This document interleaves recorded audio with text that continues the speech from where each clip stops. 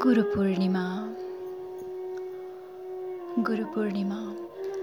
गुरु शरीर हो भने त्यही शरीरले यो आत्मा जीवित छ। गुरु आत्मा हो भने त्यही आत्माले यो जीवन प्रेरित छ। गुरु घाँस हो भने संसार हरियालीमा हेर कति सुन्दर देखिन्छ। गुरु फाँट हो भने विकासका पाइला त्यतै दौडिएको भेटिन्छ। गुरु पुस्तक हो भने हेर झोला गौरवान्वित छ बोक्न पाएकोमा। गुरु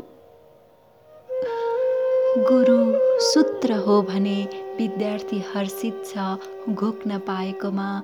गुरु विद्यालय हो भने भित्ता भित्ताबाट ज्ञानको सुवास आउँछ। गुरु परिवार हो भने जस्तै पीडा र कठिनाइमा पनि जीवन रमाउँछ।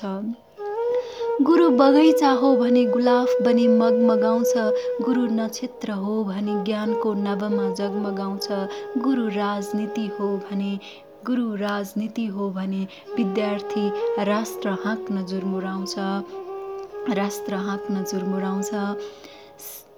गुरु जनजाति हो भने सेवा गर्न यो मन रमाउँछ।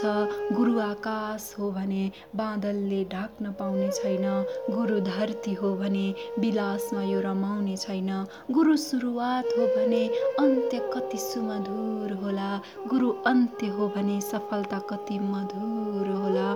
गुरु प्रेम हो भने कसैको मनमा चोट छैन।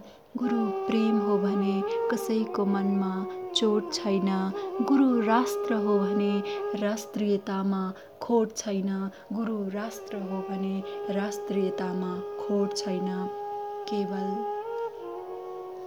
केवल एक दिन गुरु केही नहोस्। केवल एक दिन गुरु केही नहोस्। मात्र गुरु पूर्णिमा होस्। मात्र गुरु पूर्णिमा होस्।